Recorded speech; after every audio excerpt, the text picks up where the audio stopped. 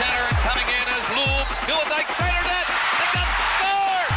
Matty McDonald! And over at that Flame bench, there's all kinds of excitement going on there. And he's stopped by Markstrom from point blank range. Here goes, put it in the win column. Yeah, baby, yeah, baby, yeah, baby! This is Flames Talk with Pat Steinberg on Sportsnet 960 The Fan. All right, we're underway this hour on Flames Talk. It is Tuesday, October 31st. Welcome aboard from our Doug Lacey's Basement Systems downtown studio. Yeah, it's Steinberg along with you. Apple, Spotify, Google, Amazon, or wherever you get your podcast. Well underway this hour. And lots to talk about as we say hello to our NHL insider, Frank Seravalli. Some big Flames things to dive into and also some important league-wide issues to get to as well. Frank Seravalli brought to you every Tuesday on Flames Talk by South Trail Exports. With inventory shortages across the city, it's the perfect time to sell your vehicle for cash. Visit southtrailexports.com. Hello, Frank. How are we doing on this Tuesday? Have you thawed out from the Heritage Classic? I have. You know what? Weather was great. I mean, it was unreal, wasn't it? All you have to do is live in a cold weather climate for a few years and just wear the clothes that you're used to wearing, and it was plenty warm. I thought it was perfect weather on Sunday, and it was cool to have you on our pregame show, and it was cool to have you down there by ringside. It was just that was a pretty neat experience and a very well done event, wasn't it? Chef's kiss, just absolutely perfect weather. I thought the event itself was a 10 out of 10. Look, everything about it, from Nickelback to the flyover to the fireworks, the moment of silence for Adam Johnson, like everything, the right note was hit. It looked great. And you ended up in a roundabout way, as everyone wanted to make every joke that you could about it being the toilet bowl. You had two really desperate teams, and you saw the desperation come out in the Flames after that tough start. And I'll say this year has been really disappointing. There's no question, and we'll get into all of it. But that team could have rolled over, and it could have been 7 or 8-1. And they did show a little pushback, which I thought was a good sign. Yeah, and another strong outing for Jacob Markstrom, who really kept him in it in that first period, as you said, so it didn't turn into a runaway first period. And, you know, it's been a rough stretch. There's no doubt about it. And I know there was a lot of frustration about the way the Flames came out on a national stage against their arch rival in a spot where both teams needed to show a high level of desperation. And it's got the temperature even that much higher in this market, Frank. There's a lot of talk about that R word and whatever R word you want to use, rebuild, reload, retool, reshuffle, whatever term you want to use. That word has been thrown out a lot as of late. And, you know, we've been talking for the last 48 hours or so about how, you know, Sunday we talked about this. Monday we definitely got into the fact that it right now there's a wait and see on both of it, on both the UFA side and the Flames side, to be like, okay, let's just see what the heck is happening here. And anything that maybe was progressing has been geared down on for the time being. And as it should be. Probably the way it needs to be on both sides, right? Well, I think you're reaching a point with the way this has devolved, with some players sitting there going, hold on a second, is this the team that gives me a good chance to compete over the next number of years of whatever a deal may look like? And the team is sitting back saying, well, if this is a continuation of last year and we're going to be a non-playoff team, why would we lock ourselves into all of these same guys that already aren't doing it and are going to be years older as their contracts continue to progress? It's not an individual player thing, but I think for both sides, it needed to come to this point at this exact juncture. And I think for tomorrow being November 1st, we've arrived at a critical point of inflection for the Calgary Flames. They need to determine who they are, where they're going, and who's going to be going with them. And I think that's always healthy to take stock. I think you don't want to be doing it this early in the season. But I think one thing that's really stood out to me is in a market where I believe ownership has said we're not going to rebuild because they don't think that the marketplace is up for that. I've got a real sense that the marketplace is hungry to do something a little bit different. That in Calgary, fans are ready for a change of pace, and not to say that anyone's signing up for let's lose interminably until we can get it right.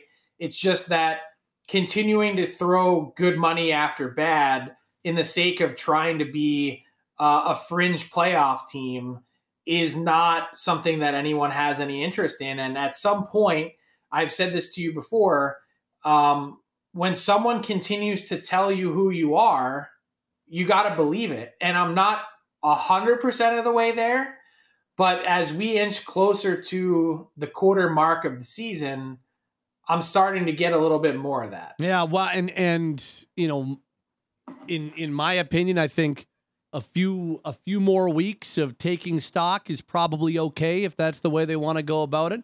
But I get the sense that Craig Conroy is willing to pivot here and is willing to move away, not just move away from the idea of re-signing the UFAs, but even in the types of trades he might make for a Noah Hanifin or Elias Lindholm. Like, I think they would be willing to pivot, and even if it's not a full-on tear down to the studs like a Chicago or other teams that we've seen, you know, getting assets, getting future pieces, getting prospects or really young NHL players on top of picks. I do get the feeling that if they make the decision to trade these guys, that they would be willing to go in that direction, which to your point, I think this market is really hungry for. They're eager for it. It's been the same thing for a stretch now of close to a decade, where they arrived at another inflection point, a couple summers ago with the Huberdeau trade and saying goodbye to Johnny Gaudreau. And I think there was a question mark then. Do we try and rebuild this thing? And the answer was no. We think we can be a competitive team by making these moves. And to date, that hasn't translated, even as close as the Flames were last year with everything that went wrong. I think you got to shake it up a little bit. The team now, they're saying it themselves in so many words without saying it. Nikita Zadorov told you a lot of what you needed to know, that something isn't right. And I don't know how Craig Conroy gets to the bottom of it, but whether it's wholesale changes or changing out a chunk of the roster, like we've seen other good teams make some pretty seismic moves and find a way to be competitive again. And there's plenty of examples from around the league that you can point to and say, hey, there's a team that sort of retooled on the fly and are now getting back to being competitive. And I look at one of them, you don't have to go very far. It's very early, but look at the way that the Canucks have played this season to start. They've got core pieces that they're envisioning having around for a long time. And maybe they don't have the exact contract structure that the Flames have, but I'll give you another team is the Dallas Stars. That's who I was thinking. And you got the Seguin and Benn deals that people look as sort of anchors or albatrosses. And now you've got, Rupe Hintz and Jason Robertson. And you even added a player in he was 37 at the time, 36, and Joe Pavelski, who's been lights out. And it helps when you are able to draft a class like the one that they had, getting Ottinger and Heiskanen and those guys all in one run. But you got to have the picks in order to be able to pull something like that off. And the Flames, they just haven't had that type of capital in their arsenal or ammo to do it. If they were to pivot and say that we are talking about in the next month or however long a Noah Hanifin trade being worked on and materializing, an Elias Lindholm trade being worked on and materializing, and we'll go with those two in particular just because they're clearly the two best assets the Flames have if they want to go down that road. And that's not a knock on the other guys, but these are young, high-end players that teams with really good cap hits that teams would be very interested in bringing into the fold. Like, is this Is this a situation where the Flames can get multiple first-round picks and multiple other kind of high-leverage assets from a future standpoint? Is that the type of package they could get for these two guys? You're saying if you move them all at the same, like in one deal, or like it's just an aggregate? Just an aggregate. Yeah, I think that's entirely possible. You'd be looking at multiple first-round picks. Plus. Yeah. Look at the rental markets from years past, and then now that some of those guys that were moved had much larger cap hits that teams had to really jump through hoops and do cap gymnastics in order to get there. You're not dealing with the same type of issues this time around, and they're also kind of younger than your traditional type rental. So if that were to be the case, I think they'd be in prime position in order to try and capitalize, particularly when it comes to someone like Lindholm. I think Hanifin, what was most fascinating to me, and I don't really know how hard the Flames pushed it this past summer, but I never really got the sense that there was like an overwhelming trade market for Hanifin. And guess what? I can't put my finger on why that is the case. Is it because he's a left shot guy? I don't know what the answer is. Do teams see his game differently than how I see, or maybe how the Flames view it? Maybe.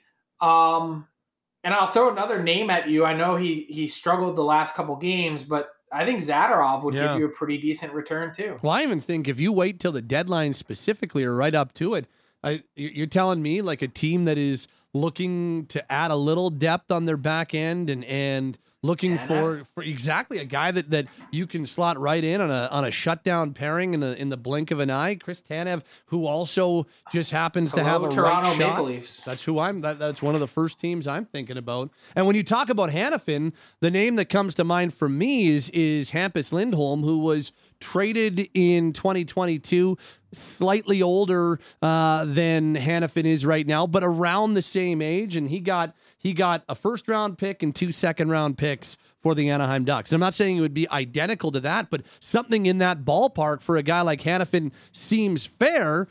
But right. I think he's on a different level personally, but I think there's definitely. I think Hampus Lindholm is on a different level than Noah Hanifin. Okay, so a higher level than Hanifin is.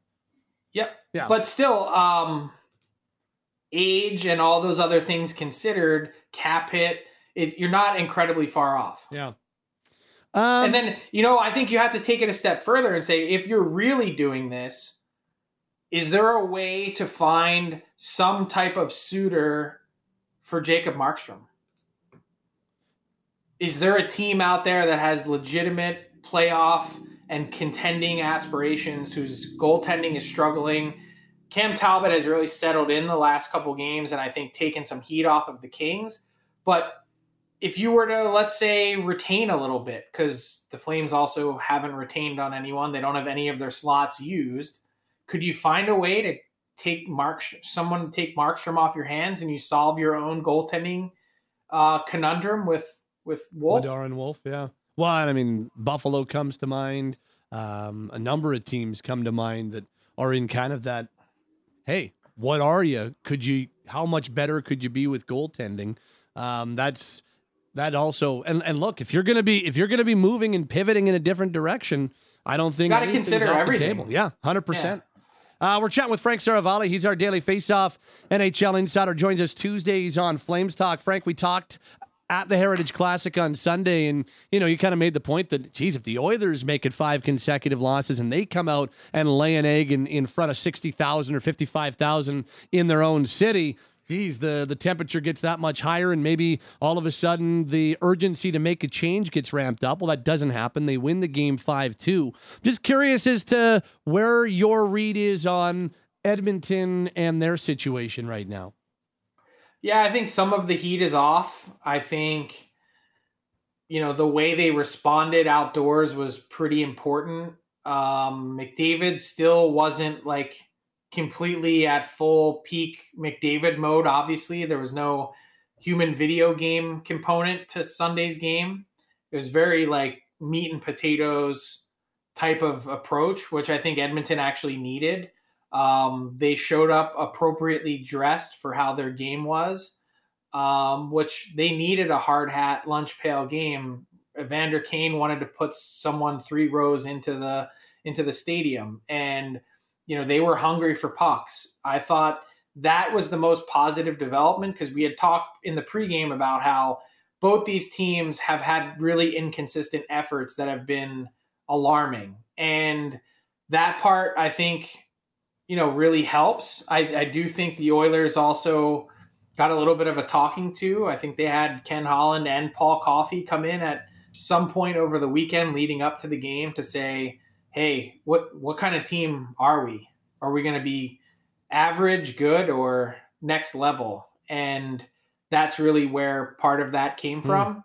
So I think the Oilers are not out of the woods by any stretch, but I also think if you were to take a couple of those losses that they actually played pretty well in, and you add in that's not how hockey works. But if they were, 4-4 or whatever it is, probably feel a little bit differently about the start than you did. And they really needed it. Can you give us a little bit more on this Shane Pinto 41 game suspension? We know it's gambling related, and we know that it's 41 games, but the actual raw details still seem very fuzzy. I know that you've done some good reporting on it, and there's been some other reporting on it out there, but I don't know. At least to me, it feels like for a suspension that hefty, the details still remain very fuzzy from the league. Well, they're going to, because you're not going to get any clarity. The league and the Players Association and the player have all entered into an agreement where they're not going to be sharing any more details and speaking about it. So what you see from the league and the PA is what you get. This was a negotiated settlement. It was outside of the commissioner discipline angle that's in the CBA. So there was not even an ability to appeal if they wanted to, because this was all negotiated out. The details to me are, the easiest way to explain it is the league does, this is what I've been told through sources, just to give you some background, that the league does at various points during the year-end offseason what you would call an integrity sweep, where they work with their partners that are, gambling or sports books, and also an integrity service itself. It's called Sport Radar, who does it for the NHL. And they run names through databases of people with accounts. So that includes players, coaches, team employees, executives, whoever has a connection to the game. They run their name and their legal name through these databases to see, are there any things that stand out, any irregularities associated with this account? And what they found was some kind of connection between the Shane Pinto and a third party or proxy sort of account. Now, I don't know what the connection is. I don't know how it's connected, whether it's his brother, uncle, cousin, aunt, dog, sister, whoever it might be. Someone was placing bets on hockey, and there was some kind of irregularity that flagged within the NHL system. And obviously Shane Pinto, in his cooperation as part of the investigation, copped to something where that has, risen to the level of the NHL deeming it a 41 game suspension. Right. Okay. That's good to know. I appreciate that clarity. And just a last note. I mean, we'll end it on a somber note, but obviously the horrible incident over the weekend where Adam Johnson lost his life in the EIHL, and it all of a sudden has ignited the conversation, and rightfully so, about neck protection in the sport, neck protection at all levels of the sport. I'm just curious as to what you're hearing on that from NHL players, NHL teams, NHL decision makers, so on and so forth. Well, it's an ongoing conversation, and it's one that the NHL is going to continue to have with the Players Association. And this is one that's actually not on the league. I remember a couple GM meetings ago, this is a couple years ago now, where we had a similar sort of gruesome skate cut. It wasn't on the neck or anything like that, that ignited this same debate. And the pushback from the PA was, we like individual player freedom of choice. And I respect that. If you've listened to me at any point over the last number of years, you know that I'm all about freedom of choice. But in this case, I think it's so easy to, incorporate into your repertoire, your equipment as a player. Like TJ Oshie, you want to hear a chilling story? So Saturday morning, I'm in Edmonton, and I'm scrolling through social media, and TJ Oshie has an apparel company. It's called War Road. It's named after his hometown, War Road, Minnesota, also home of the Christian brothers. And he created a piece of equipment that hasn't been used before, or I haven't seen on the market, which is cut-resistant garment that you wear under your equipment that includes both neck protection and wrist protection. You can look it up. There's been other ones out there that have the neck protection, but not both on one garment before, one undergarment. And I said, this is every hockey parent's worst nightmare. Saturday morning, I logged on and bought one. And this happened Saturday night. I had an absolute pit in my stomach. Point being, these things are preventable to a certain extent. I don't know with a freak one like this, if it would have been entirely preventable. But I think you have to at least go back and ask the question now, is the NHLPA doing enough? And as uncomfortable as it might be or uncool as it might look, I think you have to put the best interest of the players here at heart and really consider making a change once and for all to grandfather these in. I hope that we take a step, because that's everybody's worst nightmare. It truly, truly is. So, appreciate the perspective, my friend. Are we still dressed as a Hansen brother right now? I am. I'm actually sitting here with my mullet wig on and my taped glasses, and I got a little blood trickling down from my nose there. It's pretty awesome. Good stuff. One of my favorite holidays of the year. I saw the picture online. You look good. Thanks, Frankie. We'll do it again next week. Hey, good to see you on Sunday. Have a good week. He's Frank Seravalli. He's our daily face-off NHL insider, as he joins us every Tuesday here on Flames Talk. And he joins us, brought to you by South Trail Exports. With inventory shortages across the city, it's the perfect time to sell your vehicle for cash. Visit southtrailexports.com. Flames Talk is live on Calgary's hockey station, Sportsnet 960 The Fan.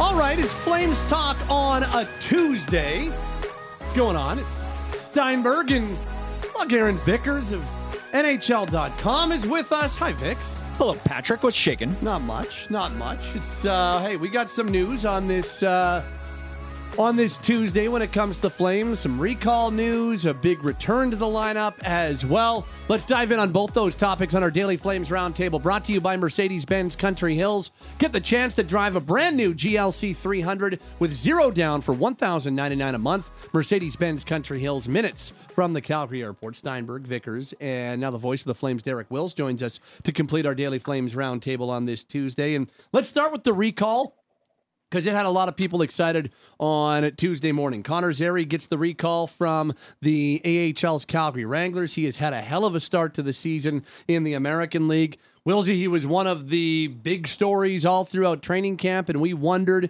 if Zary might have a shot even to start the year in the NHL. He doesn't. He goes to the American League to start and gets off to a great start to his season. What do we think about this recall on Tuesday? Yeah, and that's great to hear and great to see, isn't it? Because I think about last season when Jacob Pelche got sent down, and he didn't necessarily handle it the best. And he admitted as much after the fact. So, seeing Connor Zary have I would say a second straight strong training camp and preseason, get sent back to the American Hockey League, and then get off to a great start with 10 points in 6 games with the Calgary Wranglers.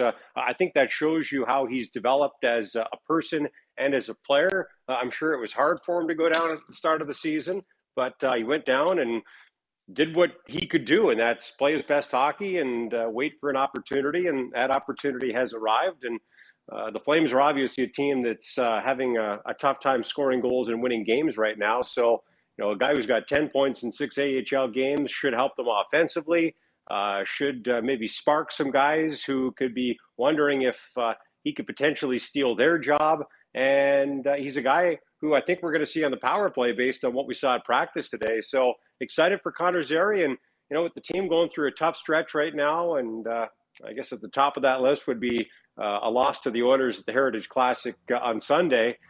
Pretty good PR move calling up a guy who's a former first-round pick and who's off to a great start as well. Yeah, this is just another opportunity of youth being served, and it was talked about so much over the course of the summer in training camp. Connor Zary doesn't necessarily get the nod straight out of training camp, but as you mentioned, Willsey goes back to the Calgary Wranglers, puts in the work there, 10 points in 6 games, as you mentioned, 9 of those assists, 6-game point streak to start the season as well. And I'm like you, I'm up for anything that'll jumpstart Calgary's offense. He had a great season last year. His year-over-year growth last season was a strong point for him. He had 58 points in 72 games last season. As you mentioned, he comes in, has a second straight great camp, parlays that into a great start to the season at the American Hockey League level. It is a lot to ask for the latest prospect to come up to try and jumpstart an entire offense. And you mentioned the opportunity he'll get playing with players and playing on the power play, things of that sort. It is a lot to ask for out of him, but overall, I'm happy for the kid to get a chance. I love it. I think it is. I think it's time. I think it was probably even time last week, but with Rasmus Andersson's suspension, they had to look maybe on the blue line for an AHL recall before they went down the forward path. And guys, I think had Andersson's suspension not been a part of the conversation, yep. I think that this probably would have happened prior to it happening on Tuesday. Like I think that this might have happened last week, and we might have already seen him make his NHL debut. But Solovyov played the 2 games, and he got his opportunity in Andersson's wake. So Solovyov goes back to the American League, and in comes Zary. I love it. I don't think that anybody is looking to him externally or internally to jumpstart this offense or to be an offensive savior. But as Blake Coleman said in the locker room after practice, just even again, much like Solovyov coming in, a little energy and a little, just a little bit more exuberance and enthusiasm, or whatever word you want to use. I think this group could absolutely use it right now. Plus, why not give a guy who's lighting up the American League, why not give him an opportunity to see if he can give even the slightest shot in the arm to Calgary's offense? So I think it's a smart move. I think it makes sense right now. I think it's a really good time to do this. I like the fact that he got plopped right onto power play too, so an opportunity to succeed right off the get-go and put him on a line with top 9 players. He was on a line with Kadri and Sharon Govich. Like, give him an opportunity to be able to succeed right from the get-go. And yeah, I'm happy for him too, because he clearly is deserving of this. So Craig Conroy talked at his introductory news conference about wanting to be a little bit younger and give players more of an opportunity. Well, Coronado's played every game so far. Solovyov got an opportunity. Now Zary's going to get his opportunity to make an NHL debut, and we're not even 10 games into the season. So I think it's good. Yeah. I think it's a smart move, and I'm looking forward to seeing it. It's funny, Pat. I was just about to go there and give credit to Craig Conroy, who said that young players were going to be given an opportunity this season that, quite frankly, they were not given the past couple of seasons. And that is exactly how the Flames have gone about their business. And I'm going to give Ryan Huska some credit. He said the same thing during the offseason. And he's also said something during the regular season that he's backed up. He said, if guys don't play at the level we need them to play at, I'm going to take away ice time. I'm going to sit them down. And he didn't say this, but I'll take it a step further. Maybe they get sent to the AHL, right? So the general manager and the coach are holding players accountable right now, and they should be. I mean, the Flames have lost 5 in a row and are 31st overall in a 32-team league. So, guys have to be held accountable. So, I'm excited for Connor Zary. I think anytime a guy gets called up, it puts at least some players on notice. And the other thing about Zary's start to the season that's really impressed me is that he's got 10 points in 6 games despite a position change. Yeah. So he's slid to left wing. And I think it's great that you call a guy up who's versatile, and the Flames have a lot of forwards who can play all three or at least two forward positions. But, he's shifted from center to left wing, and he's still been very productive. That can be challenging for some guys, but to this point, it hasn't been for Zary. Yeah, he's managed to adapt his game as he's continued on as a pro. You mentioned the position change and adapting there as well. And he'll be, according to the trusted Pat Steinberg, on the right side with Sharangovich and Kadri. That's what we kind of observed this morning at practice. That's what it looked like. So again, there's another opportunity for a young prospect to get in the lineup and an opportunity to make an impact. And listen, it's going to be a lot to ask of him to jumpstart Nazem Kadri's production, the $7 million price tag that he comes with. And Sharangovich hasn't necessarily been the most productive player this season yet as well. But just the fact that you can inject some youth onto that line, you can inject some of that enthusiasm, those first game vibes. Maybe they can find something in terms of the chemistry, in terms of just the sheer energy that Connor Zary is going to bring playing his first NHL game, if indeed he does. Well, and the other thing that I would say, guys, is that there's been a lot of negative surrounding the Flames start to the season, and rightfully so. It's been an awful start to the season, and especially this last stretch 5 where they can't score, and there's been plenty of things to not be happy about. But you've got a Wranglers team with a new head coach that starts their season 5-0-1, so they're 6 games into their new season and have yet to lose a game in regulation. They've got guys who are producing, and there are multiple players, Wilsey, that if you were to look to the American League, you could make a fairly salient argument that, that's a guy that in certain circumstances could be recalled. Adam Klapka's scoring, and he's making the most of his sophomore season after almost making the team out of camp. And, you've got a good start from Pospisil and even some of the blue liners down there. I know that Jeremy Poirier's hurt, but he was off to a great start to the season. And Solovyov's already been recalled. The fact the Flames, and we haven't even talked about Dustin Wolf, who is always there lurking in any of these conversations. So the fact the Flames, Craig Conroy and Brad Pascal, can look at that Wranglers team and say, hey, there are 5, 6, 7 guys that we could viably recall to the NHL and be happy with, and it wouldn't be, you wouldn't necessarily be squinting to see how it would make sense. That's a positive. And there haven't been a lot of positives, but that would be a real positive to start the season. Absolutely. And for someone who spent 13 years in the AHL, I can tell you that this will motivate the players with the Wranglers, because the last couple of years, I guarantee you, guys thought, it doesn't matter how good I am down here, I'm not going to get a chance. I mean, Matthew Phillips lit that league on fire for a number of seasons and got a total of 3 games. But now, because the Flames are giving young players an opportunity and recalling young players and inserting them into the lineup right away like they did with Solovyov and like it looks like they're going to do with Zary, that's going to motivate every single guy on that Wranglers team who thinks that he's got a chance to get called up.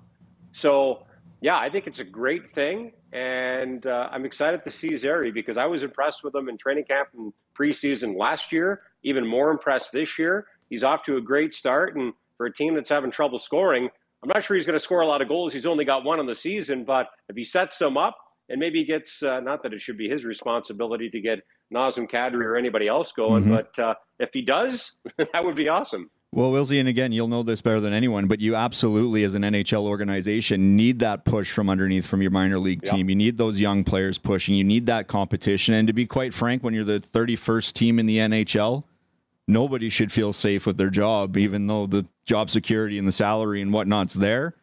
There's no spot that's safe when you're not producing the way the Calgary Flames have started with a 2-6-1 record. It's our Daily Flames Roundtable. Derek Wills, Aaron Vickers. My name is Pat Steinberg on this Tuesday edition of Flames Talk. Guys, as Rasmus Andersson returns to the lineup on Wednesday against the Dallas Stars, he's now served his 4-game suspension for the hit he laid on Patrick Laine in that game in Columbus. And he was on a pairing with Mackenzie Weegar once again, so Weegar moved back to the left, Andersson on the right at practice. How much did the Flames miss Andersson over these last 4 games? A lot. And I don't think it's a coincidence that they were 0-4 without him. And I'm not saying they would have been 4-0 with him, but I don't think they would have been 0-4 without him. I said this last week, I'll say it again. Everybody loves to win. Not everybody hates to lose. I think Rasmus Andersson is a player who, yeah, he loves to win, but I also think, hey, he hates to lose. As a matter of fact, that's why I think he did what he did to Patrick Laine at the end of what was about to be a 3-1 loss to the Blue Jackets. I'm not saying it's right, because it wasn't. He hurt himself, he hurt his team. But I believe that's why he acted the way that he did, because he was pissed off that the Flames weren't playing very well, that they were about to lose to the Blue Jackets. He didn't like it. Didn't handle it right, but didn't like it. And I want as many players who hate to lose as I can get. So he's going to come back. I think he's going to believe that he let his team down and his teammates down and his coaches down. And I think he's going to have something to prove. And that Rasmus Andersson is a number one defenseman and a guy who can help you at 5-on-5 and is going to quarterback one of your power plays and who can be tough to play against. He loves to chirp. We know that. Chirps his own teammates, for God's sake, but certainly chirps the other team as well. And he's an emotional guy. And at times this season, fellas, I think this has been a team that has lacked a little bit of emotion. I think they lacked emotion, I don't know how, but to start the Heritage Classic against the Oilers on Sunday evening. So he's another leader inside that room and a guy who clearly makes the Flames better. And let's hope that the last 4 games are the last 4 games they'll have to play without number 4 this season.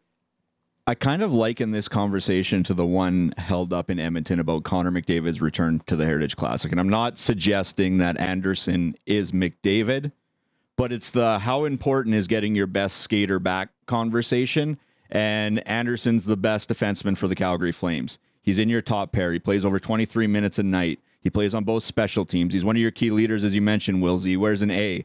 I'm not sure it can be understated what he means to the blue line and what he means to the team as a whole. So it's that, what does getting your best skater back mean for your group? Well, it means the world. And it means the world at a time where the sky is falling and you've lost 5 in a row and you've only scored 6 goals in that span and you're off to a 2-6-1 start. You mean you've only scored 11 goals at 5-on-5 all year, fourth worst in the NHL. You start layering these things on and you go, oh, what does it mean to get your best defenseman, arguably your best skater, outside of Markstrom, maybe the team MVP, that kind of sort of thing with how things have unfolded so far this season. Yeah, it certainly means a lot. And to get a guy, as you mentioned, Wilsey, that plays with emotion, there's been a lack of that, I think, at times. I think the Flames have clearly been guilty of a lack of emotion at times. And he's one of those guys that can energize a group. As you mentioned, you can do it on the ice with his play. You can do it with a chirp. You can do it any number of ways. So to get Rasmus Andersson back in the lineup for the Calgary Flames is absolutely key. Well, and the other thing, Wilsey, to your point about their record without him, I don't think it's a coincidence. The power play has looked extremely pedestrian without him. I don't think it's the only reason, and I definitely think there's some work to do there. But you lose. That's your quarterback of the number one unit, and ever since Anderson's been out, that's looked quite pedestrian. And I don't think there's any coincidence that they've scored 5 goals in these last 4 games without him, because he also impacts your offense in a lot of ways. Even when he's not getting involved with goals and assists, he's a guy that is able to make good first passes out of his own zone and helps transition the play to the offensive side very, very well. That's one of his best strengths. So you lose one of your most mobile defenders. You lose the defenseman with the most offensive upside on your team, and all of a sudden you score 5 goals in 4 games. I don't think there's a massive coincidence there either. So yeah, they've missed him a lot, and it's NHL teams don't make excuses, and we hear that all the time, and rightfully so. But to sit here and say that they haven't missed him and that it didn't make a detrimental impact on them would just be a lie, because it definitely did. And getting him back also puts you in a position to be able to change the look of your second power play, because with him out and with him unavailable to quarterback the first power play, they've used Noah Hanifin as the quarterback of one and Mackenzie Weegar as the quarterback of the other. What we saw today was Rasmus Andersson quarterback in the first power play, and then we saw, I think for the first time this season, guys, 2 defensemen in Noah Hanifin and Mackenzie Weegar playing the points in the second power play.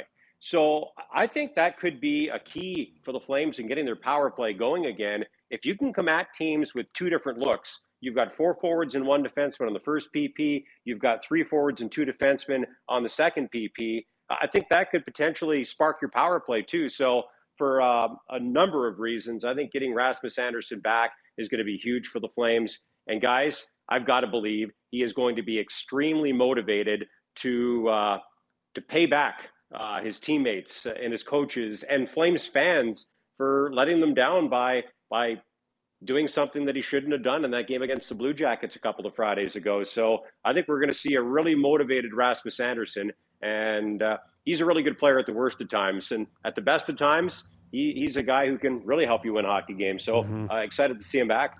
And Wilsey, just to extrapolate on that point, it's a buzzword and it's a catchword, whatever you want to call it, but having Rasmus Andersson back, your number 1 defenseman, you can take it to the power play, you can take it to even strength, but it just allows for better slotting of your 6 defensemen in the lineup. And yeah, it makes sense. I mean, there's 120 minutes to be had amongst the 2 blue liners, and he's playing 24, 25 minutes a game at times.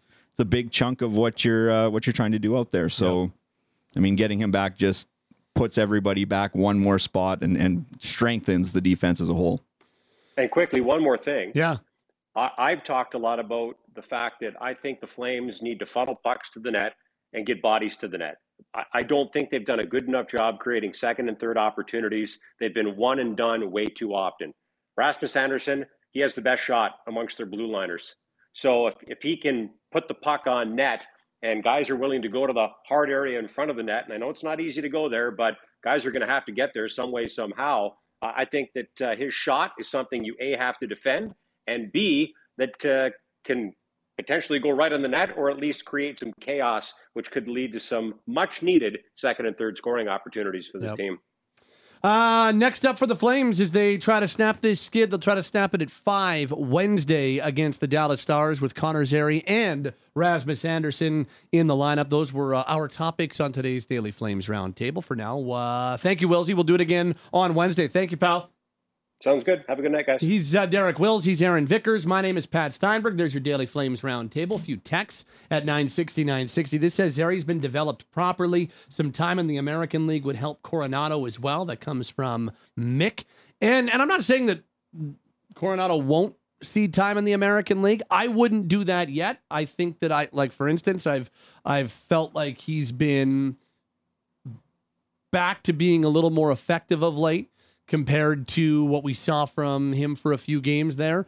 I'd keep Coronado going. It looks like he's going to get an opportunity in a new spot and maybe use him a little bit down the middle. We'll see if that ends up coming to pass in Wednesday's game against Dallas. But I do think that the Zary development has been a strength. And even listening to Ryan Huska after practice, and he talked about how, you know what, Zary did what we asked him to do. And basically what Ryan Huska said was, we sent him with a task to go back to the Wranglers and do something or do things that set you apart from the rest of the team and from the rest of the group. And while you take a look at the numbers he's put up and the pace he's played with and the offense and all that type of stuff, he's been a first liner. He's been productive. He's done it by moving to the wing. And I think that he is accomplished that mission that was given to him about going and doing something to set himself apart. He has to this point. Yeah, and we heard from Trent Cull, the coach of the Calgary Wranglers, on Monday and was very complimentary, Zary. And how can you not be when you have a 6-game point streak to start the season? You're sitting 7th overall, tied for 7th overall in scoring in the entire American Hockey League. He's done what was asked of him. He's done it at a different position. He's playing with more pace. He's being productive. The fact that the Calgary Flames haven't necessarily played with a lot of pace, they haven't been productive at 5-on-5. The power play, as you mentioned, Pat, and nothing's really clicked for the Calgary Flames offensively in recent history. So why not look to your farm team? Yep. You've clearly identified a player that's checked a lot of boxes that you've asked him to check. He's earned the opportunity. So you bring him up and make sense to put him in my books. This text says, did anyone have to be sent down to bring Zary up? Well, the answer to that question is yes and no. on the day of, no, they didn't have to send anybody down. So as of Tuesday, they were fine. And that's because on Monday, the Flames sent Ilya Solovyov back to the American League. So when they recalled Solovyov, they were at 23 on their active roster, including Adam Ruzicka, who I wonder if there has been a slight setback, because Ryan Huska told us on the coaches show going into Thursday's game against St. Louis that even though he wasn't going to play that game, that they thought he might play. So Ruzicka did not play in that game. Obviously got hurt Tuesday against the Rangers. Didn't play against St. Louis, but that was expected to play.